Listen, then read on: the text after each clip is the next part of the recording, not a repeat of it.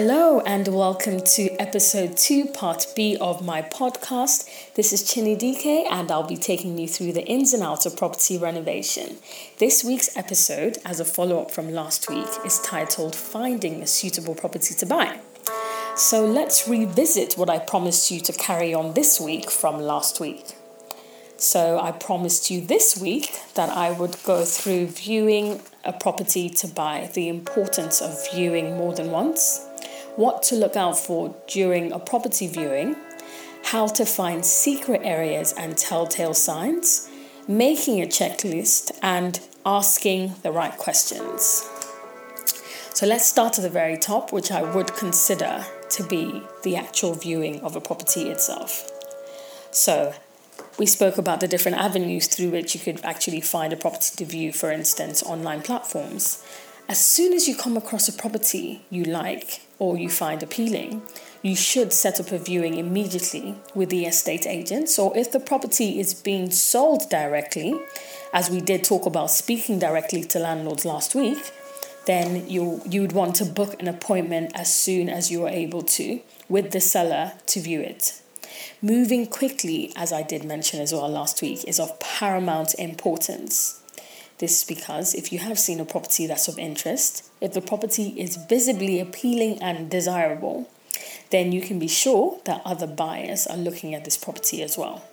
So being organized from the very start, moving quickly, just saves you time and saves you the hassle of failed viewings or disappointments of not actually being able to view the property that you thought might be the one. With the actual process of viewing, I did advise last week taking someone on viewings with you.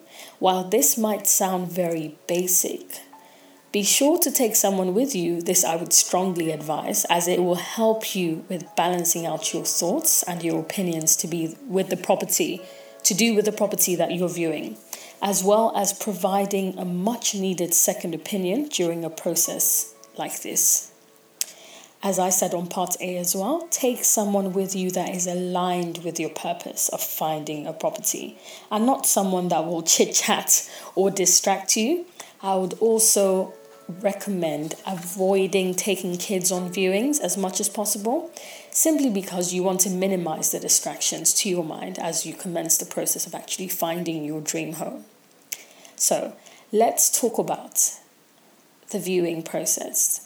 Multiple viewings can be very, very overwhelming. However, if you plan properly, it can be a very smooth and organized process. Most people typically view properties during evenings, after work, and also weekends, probably on Saturdays, as I'm not aware of very many agents that open on Sundays. So at this juncture, I would like to provide a few tips that will help you better organize your viewings and allow you make the most of your time on viewings. So from the very start, it's good to make a short list of properties that you'd like to view.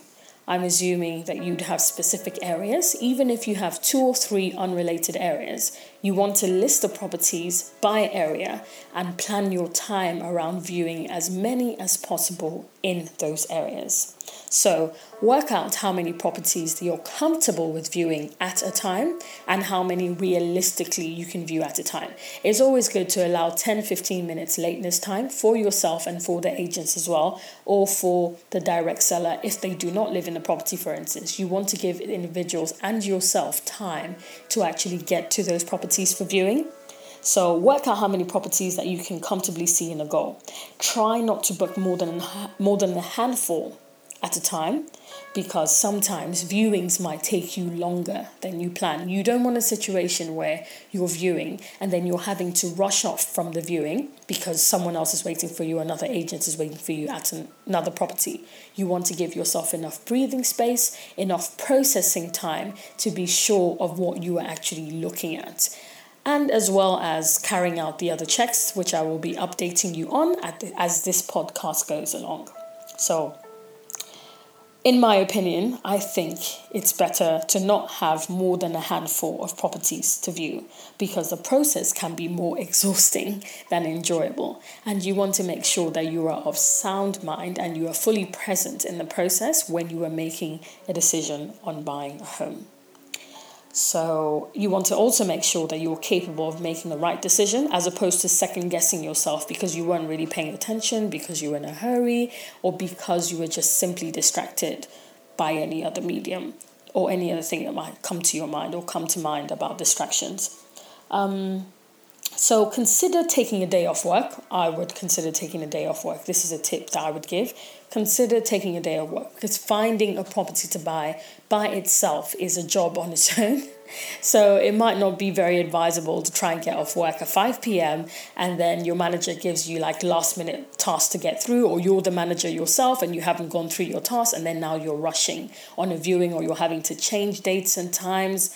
Do not frustrate yourself throughout this process. So tip number 1, work out how many properties that you're comfortable viewing. Number 2, consider taking a day or 2 off work in order to be able to maximize your time during viewings and make sure the best of yourself is showing up to that viewing. You also might want to go as early as you can. So tip number 3, go as early as you can to the property. This goes a very long way. Even if the agent's not available to open the doors or the seller's not available to open the doors, it allows you to just process. You stand outside, visualize the process. Can you see yourself living in this neighborhood? Can you see yourself living in this house? Can you see yourself buying this property? You want to get that out of the way. You want to settle that in your mind as the whole process goes along. Now, this brings me to the all-important point, and it is even a legal point as well. Make sure you view the property more than once. Once is not enough. I cannot stress this point enough. Once is not enough. By law, agents are obligated to show you the property more than once. So if you need to see it twice, then you see it twice. Because sometimes you view a property, you view 3 others, and you might along the way get a bit confused, or you might forget some separate aspects of a property. So never make a decision based on, I viewed it once, I saw a picture, and now, I remember, I'm just going to buy this property. No. Even when you've shortlisted and you're like, okay, fine, there are 2 or 3 here that I might be considering buying, or there's 1 or 2, make sure you go back to view. Once is not enough. Repeat viewings are recommended. So after viewing for the first time, you might want to revisit it several times, a second time, a third time, and you make these appointments. And you just convince the agents that these appointments, these revisits are helping you make up your mind. Do not be shy about, or don't feel like a pain in terms of, I don't want anyone to think that I'm a pain by wanting to view this property more than once, because you are investing your hard-earned currency. And so it's important that you make the right decision from the very start. Now I'm going to give you some little tips, which when you get used to viewing with these tips, they will seem like a no-brainer. But at the beginning, it might not be very obvious, especially if you're a first-time buyer, to basically take these points into consideration. But it's really important as well. So if the property is on a major road and you view this property, let's say, first thing Saturday morning, on your second viewing, make sure you go on rush hour, for instance, because if the noise is an incessant sound, it might affect not just your living in the house, but if it's a buy-to-let investment, it will affect your ability to rent this property out. You want to make sure that the levels of sound, the levels of noise coming into the property is not disruptive to everyday living. Of course, in terms of renovation, you can double glaze your windows and you can make sure you do as much as possible to make sure the sound doesn't come through, but you don't want to be caught unawares. You want to be sure that you've taken out the time to actually see this property in its true light. So you've seen it when it's quiet, you've seen it also when it's rush hour, when it's noisy. Also, you want to be sure that on a warm summer's evening, For example, you're able to sit in your living room, open up the doors or open up the windows and enjoy watching the telly. Because if there's a lot of noise traveling from outside into a property, it affects how enjoyable the property will be long term. Second point, if the property is close to a train station, make an appointment to visit the property during the day to see whether commuters clog up the streets with their cars or make it difficult to get in and out or make it difficult to park or drive on those streets. Have a look around. Is this property near a pub or is it close to a shop? And then visit during the opening hours. During these opening hours, the off licenses, if there's a pub around the corner, if there's a nightclub, or if there's 24-hour bar or whatever it may be, you want to observe to see the kind of crowd that's attracted to these areas. So if it's a pub, for instance, the crowd attracted to the pub, do they seem noisy? Do they seem disruptive? Are you going to have visitors on your street on all hours of the night? If it's a nightclub, for instance, you want to make sure that you look at all of this before you actually make a decision to purchase a property. So now we've covered the importance of viewing more than once. So now on to the next point of what I promised you from last week. It is what to look for during the viewing. Before you look at any properties, while you make your shortlist, it is important that you are clear on what exactly you're looking for. This may sound blindingly obvious, but until you ask yourself the features that are essential for this property to have and the features that are non-essential, then you will not be able to work out whether or not property is suitable for you, no matter how many times you view the aesthetics, until you've made a list in your mind or down in writing of what the absolute essentials are. For example, a dishwasher is an essential to one buyer, may not be an essential to another buyer. So it's important that you must have a list of the features that you can live without and the features that you cannot live without. This is so important so that it can serve as a useful tool in narrowing down what you are looking at. Now, not forgetting the exterior. When you are viewing a property, the property viewing starts way before you set your foot in front of the door. Before entering the property, you need to check the exterior and make sure that you are satisfied with the answers to the following questions. So, more tips. Do the neighbors or in the neighboring houses, do they appear like their houses, their gardens, their outer porches, do they appear clean and well cared for? This is an important point because if you're buying a house as a first-time buyer, then you're going to have to live with this. So, do the surroundings appear clean and well cared for? If the neighbors drive old cars, do those cars make noise? Do they emit fumes? These are little things that need to be looked out for. Do they dispose of their rubbish correctly? Obviously, these points can be tailor-made to what is important to you or what exactly your pet peeves are. But you want to make sure that you know what those pet peeves are before you actually buy and have a neighbor that you're stuck with X number of years while you live in that house. You want to make sure that your neighbors take pride in their homes as well, because buying a home, this is not like renting a flat. You will not be temporarily living in that home, except, of course, it's a buy-to-let investment. But at the same time, you want to increase the chances of you being able to rent quickly as soon as your property comes on the market in order to guarantee the returns on your investment. So we've covered before, is the road noisy and is it busy? Is there room for parking and how easy is the parking to find? Does the property have a driveway?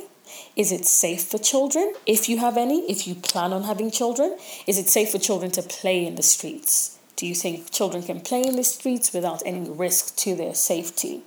And how safe does the street appear in general? If it's nighttime, is it well lit? Are you able to walk down the roads without any form of concern? These are all things to consider. Does the roof look sound or does it look like old, or are the tiles misleading?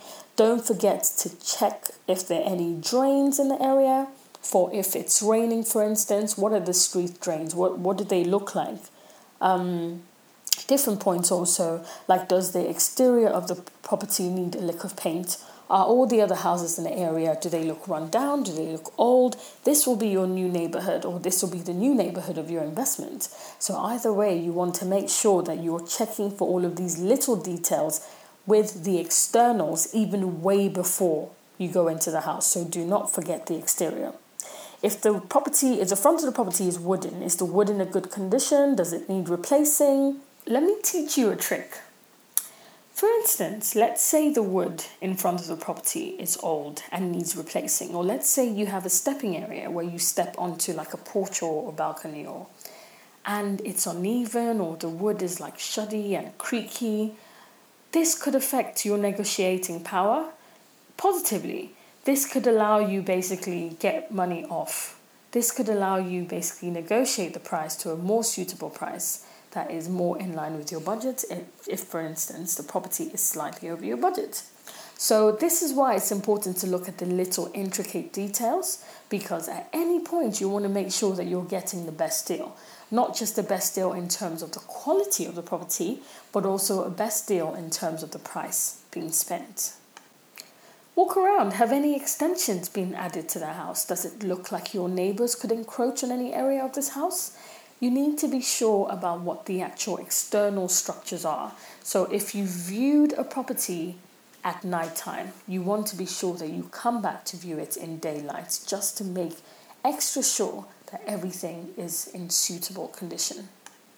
While you're at it, from the very beginning, you might want to check for anything that might make the property not as sellable as it should be, especially if this is an investment. Even if it's a home that you're buying privately to live in, you want to be sure that if you ever decide to move on, you're able to sell this property quickly. So all of these points as well add towards the overall goal of your investment. So check and be sure that it's important to ask yourself, if I'm falling for this property, when it's time to sell on, will someone else fall for this property as well? So this is a personal favorite of mine, and this segment or section is titled Poking Around the Cupboards. Yes, poking around the cupboards. Estate agents usually take the lead on showing you around a property. So now we've talked about the exterior. Now we're about to talk about actually walking through the doors and walking and exploring through your potentially dream property, potentially ideal property. So poking around in the cupboards. So once you're inside the property, the agent or the seller will take the lead. They will guide you around the property, pointing out certain features that they themselves have studied as the most marketable features for this property. Okay, go along with them, that's fine, but don't allow them rush you, no matter how busy they are. You need to remember that potentially you are going to spend quite a bit of money on this property, so take as long as you need. This is where we come to the property checklist, which I did mention that it would be good to have to view all of your properties with. So, create an organized checklist.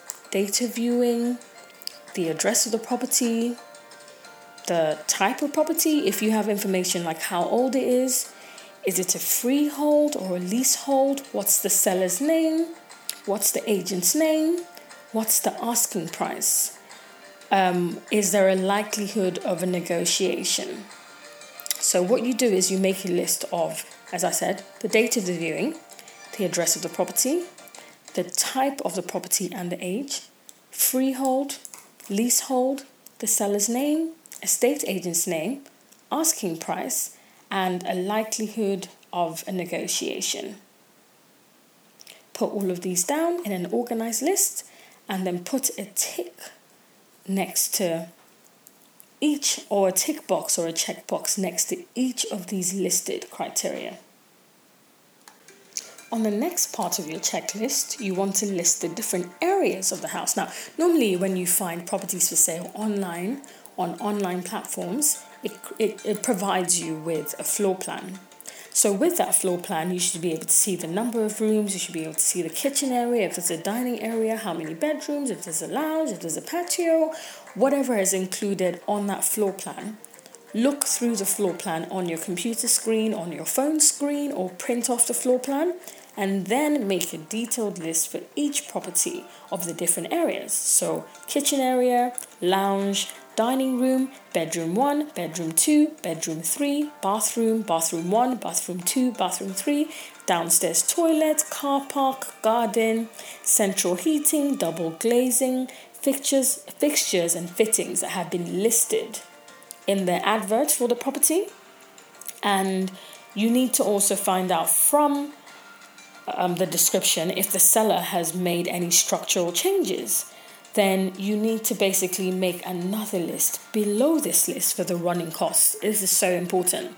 So normally at the bottom of your pages under the floor plan, it tells you how much money potentially in that area or with that provider you're spending on gas, electricity, water rates, council tax, and then cable or whatever else. You need to add this to your list. Yes. So then you need to make another column that should tell you, well, I would do this, you don't have to do this, but then you can make a column with traffic, noise, condition of paintwork, guttering, roof, wiring, windows, any repairs needed, and does the area feel safe? The whole purpose of this checklist is so that when you've walked away from a property, even though you've not recorded or taken any pictures, you can then look back on your list, and that should create a mental visual representation in your mind of what exactly you've seen and the exact detailed problems you had with that area or with that property. Now, if you're extra detailed like me, I would also make a list of the local amenities in the area. So are there schools? Are there pubs? Are there restaurants? Cinema, theatre, swimming pool, sports centre, shops, news agents, parks? You basically put this down on your list, make a section for the comments as well, and then, this is my favourite on this list, date of second viewing. I cannot stress the importance of a second viewing. If you're looking at several properties, make copies of this checklist for each property. You don't have to make it exactly like mine, and you don't have to go in exact accordance to what I've listed. But as I said, if you have a short list of the things that are important to you, essentials on the property, and the things that are not necessarily essentials, then that would be on your list as well, in addition to the basic essentials of the features of the house. Bedroom 1, bedroom 2, bedroom 3, kitchen, lounge, all of that stuff on your list so that you can make detailed notes as you view. And if you've taken pictures, you can match your pictures to your notes. Poking around in the cupboards, going back to that, open up the kitchen cupboards. You should be able to look around. You should be able to see if there's a leak from under the taps. You should be able to see if there's damp anywhere. You should be able to open the drawers and then just find out if the kitchen in general is in good quality. Are there any signs of like termites or mites or dust? This sounds, oh yeah, we don't usually find that in areas, but then you need to check. You need to check if the wood is in proper condition. You need to check if there's any damp in the areas. You need to check if there's any form of rusting around anything in the cupboards. Just basic things that you should look out for. Basic but not so basic, because you might get carried away by the estate agent showing you around. But always be sure to stop and look for yourself. Stop and search. Stop and search. Now, what happens when you find something that you're not too comfortable with? Like, let's say something's rusty, something's leaking. Well, no cause for alarm. If the property generally meets your criteria, this could be another spot to get more money off the asking price. And with the reasoning that basically, if you pay the full asking price, you're going to need to fix this leak, you're going to need to fix this damp, you're going to need to basically repair whatever it is, and that's an additional cost on your end. So this could potentially knock off money off the asking price and save you just a bit of money. Even if it's a couple of hundreds of pounds, I think it's worth the try. We'll come to making an offer in a subsequent episode, like how to make an offer and how to get the best deal off your pricing. However, let's talk about these cupboards one more time. You need to have a good look at the boiler. You need to have a good look at the fuse box. And you need to basically make sure that the property is wired properly. Because in a situation where there's an issue with the fuse box or there's an issue with the boiler, it could potentially cost you thousands of pounds to repair and replace. So you want to be sure that you're looking out for any damp patches, any mold, any cracks in the walls. Ask the agent or the seller what is causing the problem. Don't be shy to ask them what the issues are. And even when you're giving an explanation, go beyond the surface. Poke for more answers. Was this looked at? Was this a detailed report by a specialist? Was this looked at by a specialist? You need to be sure that the agent is not just feeding you what you need to hear. You need to be suspicious of a few things. Wallpaper over here. This is an odd spot for wallpaper. Is the wallpaper hiding a leak? Is the wallpaper hiding damp? You need to check. Where are the pipes? Where are the pipes that lead to the washing machine? Where are the pipes that are under the sink in the drain? Is there a problem with any of these pipes? Open the taps. Run water through. Does the water drain properly? Does the pipe or does the tap make a creaky sound coming through the pipes when you do open up the taps for water to come through? You need to check. Check for any holes. Check for leaks. And then make sure that the roof is properly insulated. So now we're on to asking the right questions. Yay! Okay, you probably have 101 questions to ask. I suggest that before you go on a viewing, you write down possible questions that you might want to ask so that if you're the kind of person that will get overwhelmed by the process of viewing itself, or during the process of viewing forgets to ask questions, you want to make sure you've written down keywords that will prompt your memory to ask questions, or you need to jot down a few of those questions which you can read off your phone, or if you're using a map or whatever, or an outline of the property, or if you have a brochure of the property and you've written down on that brochure, you just need to make sure that you have your questions written down so that you do not forget. If you're buying a property directly from someone who's selling, from a seller, you might want to ask the question, why are you moving? If you're not speaking directly to the occupants of the property, you might want to ask the agents as well, why are the occupants of this property, the current occupants, why are they moving? People move for different reasons. Example, they might have outgrown the property due to the arrival of children, or maybe it's now too big for them because children have left home, or maybe it's too small for whatever reason. They now have more sources of income or an increased budget to get a bigger place or their dream place. This could be a possible reason as well. But you need to pay attention, because if the seller is moving because the neighbor is making their life hell, you need to know about that. You need to know if the seller is moving because the noise has increasingly in the area become too much for their children to be able to sleep at night. These are just random examples, but you need to make sure that you absolutely know the reasons for the seller's choice. The next point I will come to is, what are the neighbors like? You need to ask this question. If you're opportuned to speak directly to a seller, you need to find out what are the neighbors like. Or you might want to ask the agent, have you got any idea of what the neighbors in this area are like? Has a formal complaint ever been made about the neighbors to the council, or have the police come round in the past? The seller is best capable and able to inform you of these problems. Your solicitor will also ask the solicitor these questions via a seller's questionnaire, which he will send out to the seller's solicitors during a conveyancing process or during the conveyancing process. If a seller is unable to tell you about any difficulties with the neighbors and you experience problems when you move in, you can take the seller to task by taking them to court for withholding valuable or vital information. So they're obliged to release this information, and peradventure this information is not released, but this documented proof of you asking these questions.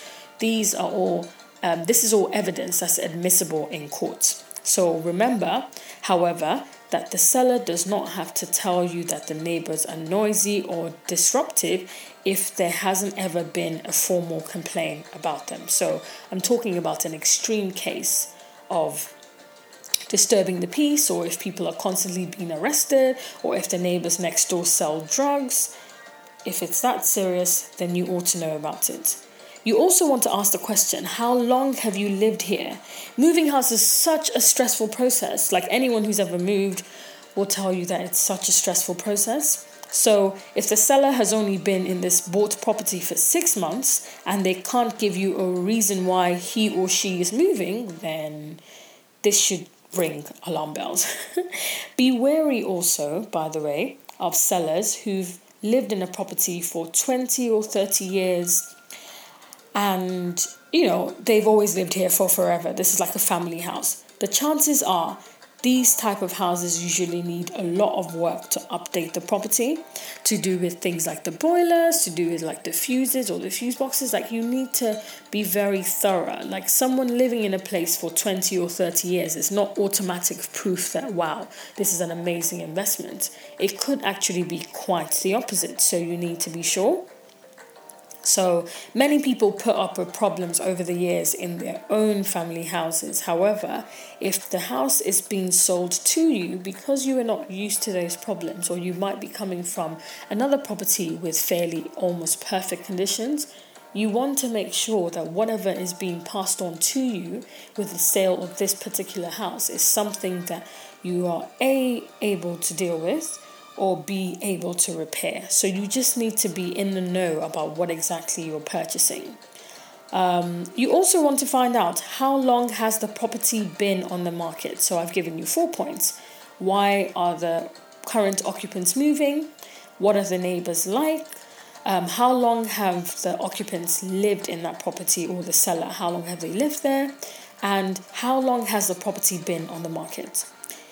If a property has been on sale for only a couple of weeks, you may have to make a decision quickly in case someone else snaps it up, because obviously in a couple of weeks, other people would have viewed as well. But if the property has been on the market for months or even years in some drastic cases, there could be a problem. The price might be too high, there might be major structural problems, or the property may be at severe risk of flooding, for instance, or making it difficult for a buyer to get a mortgage. So you need to be sure about what exactly the specific details of this sale of this property are, especially if it's been on the market for an alarming period of time. So if the problem with the property is not, an uncooperative seller, think carefully before you buy. You too may experience problems when it comes to selling. So I'll break that down. If the problem with the property is not that, there's an issue with the seller, he set the price or she set the price too high and they're refusing to be reasonable in line with the market value for the average market value for properties in that area. Maybe they think their house is special and should be sold for a bit more. If the problem is not from the actual seller, like the seller is cooperative, the price is right, and it's been on the market for a very long time, you might want to take an extra look, even if you've not found any problems, structural, cosmetic, or otherwise, with that property, because when it comes to time for you to sell, you might experience the exact same problem the current seller is currently experiencing. Question number 5. How many people have viewed the property, and has anyone else made an offer? The answer to this question gives you an indication of how much competition there is and how quickly you have to move if you do want to purchase this property.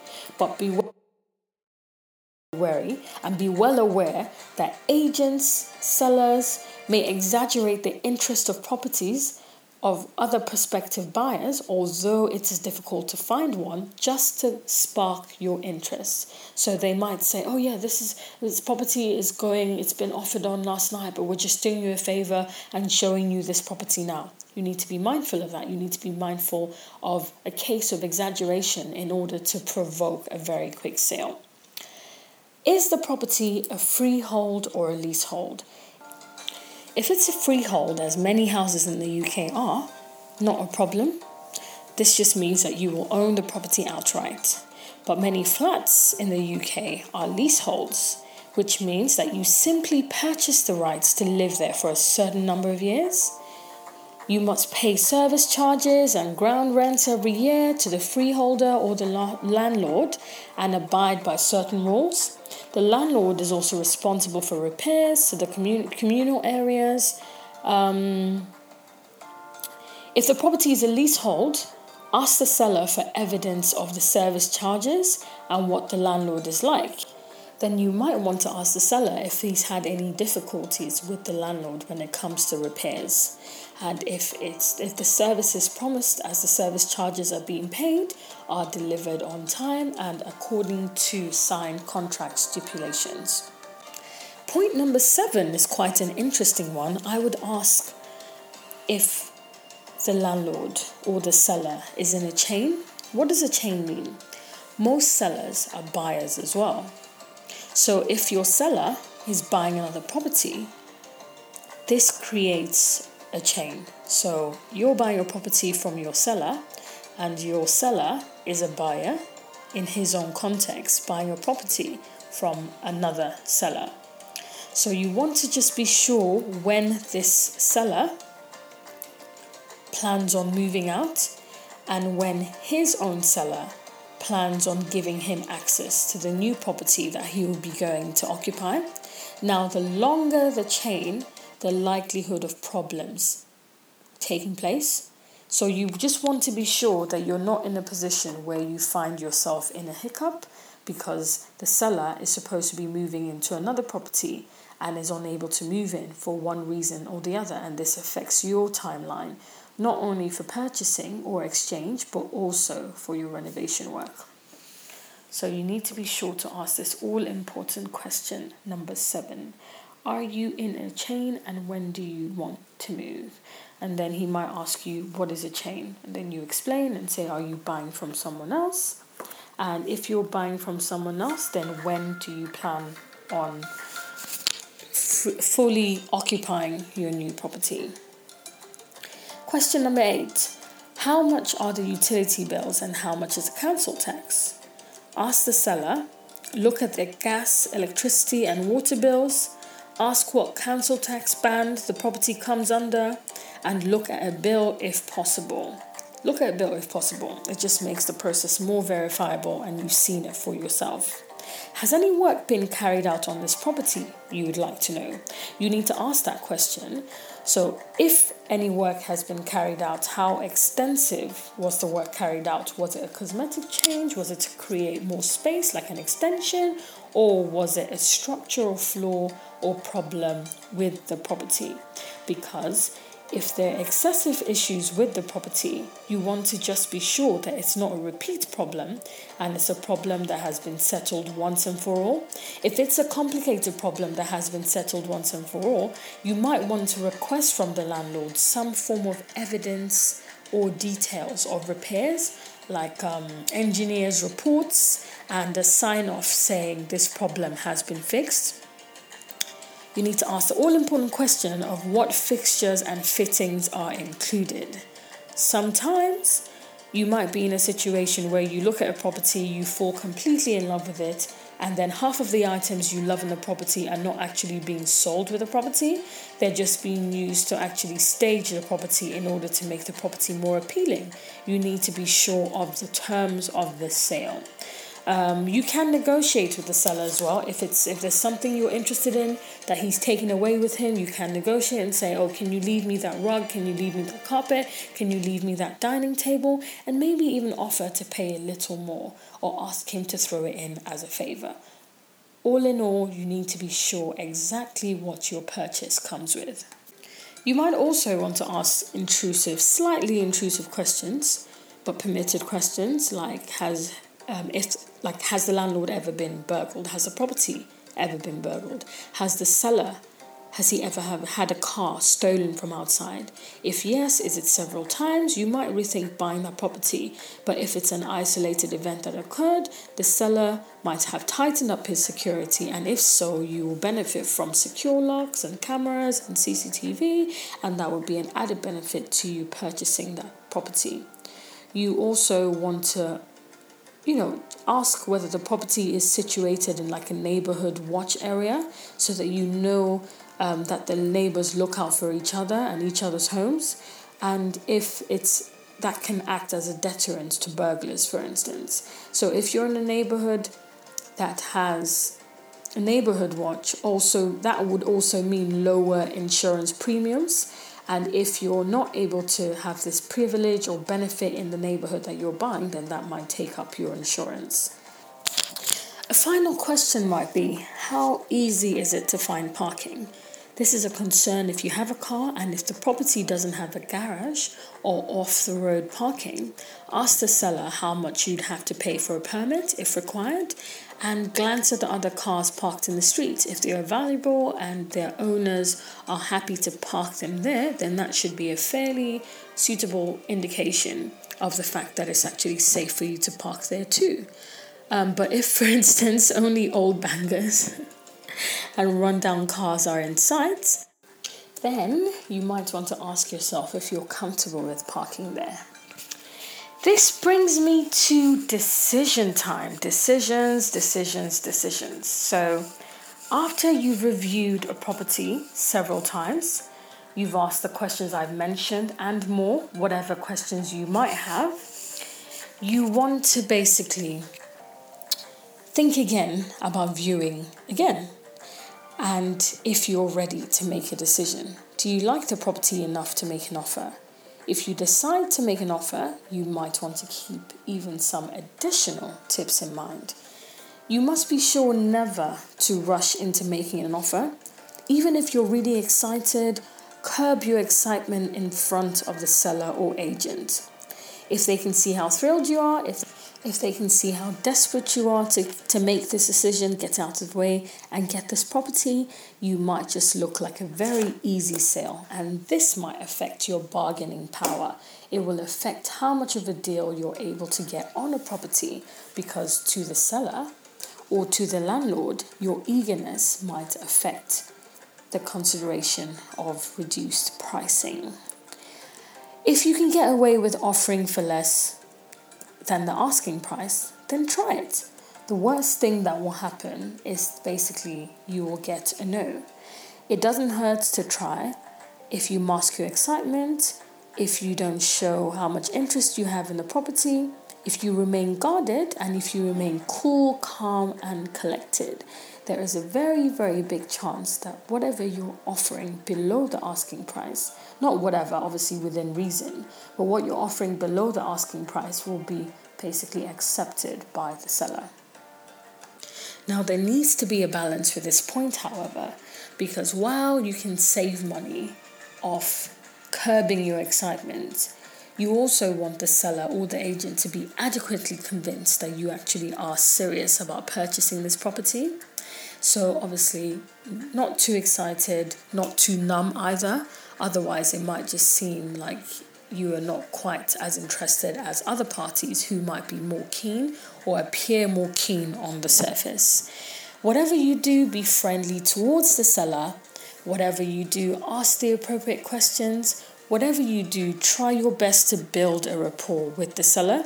It doesn't cost you anything to be nice, and it may just work in your favor, and it might give you a competitive advantage over another buyer in exactly your same position, probably maybe even offering exactly the same price.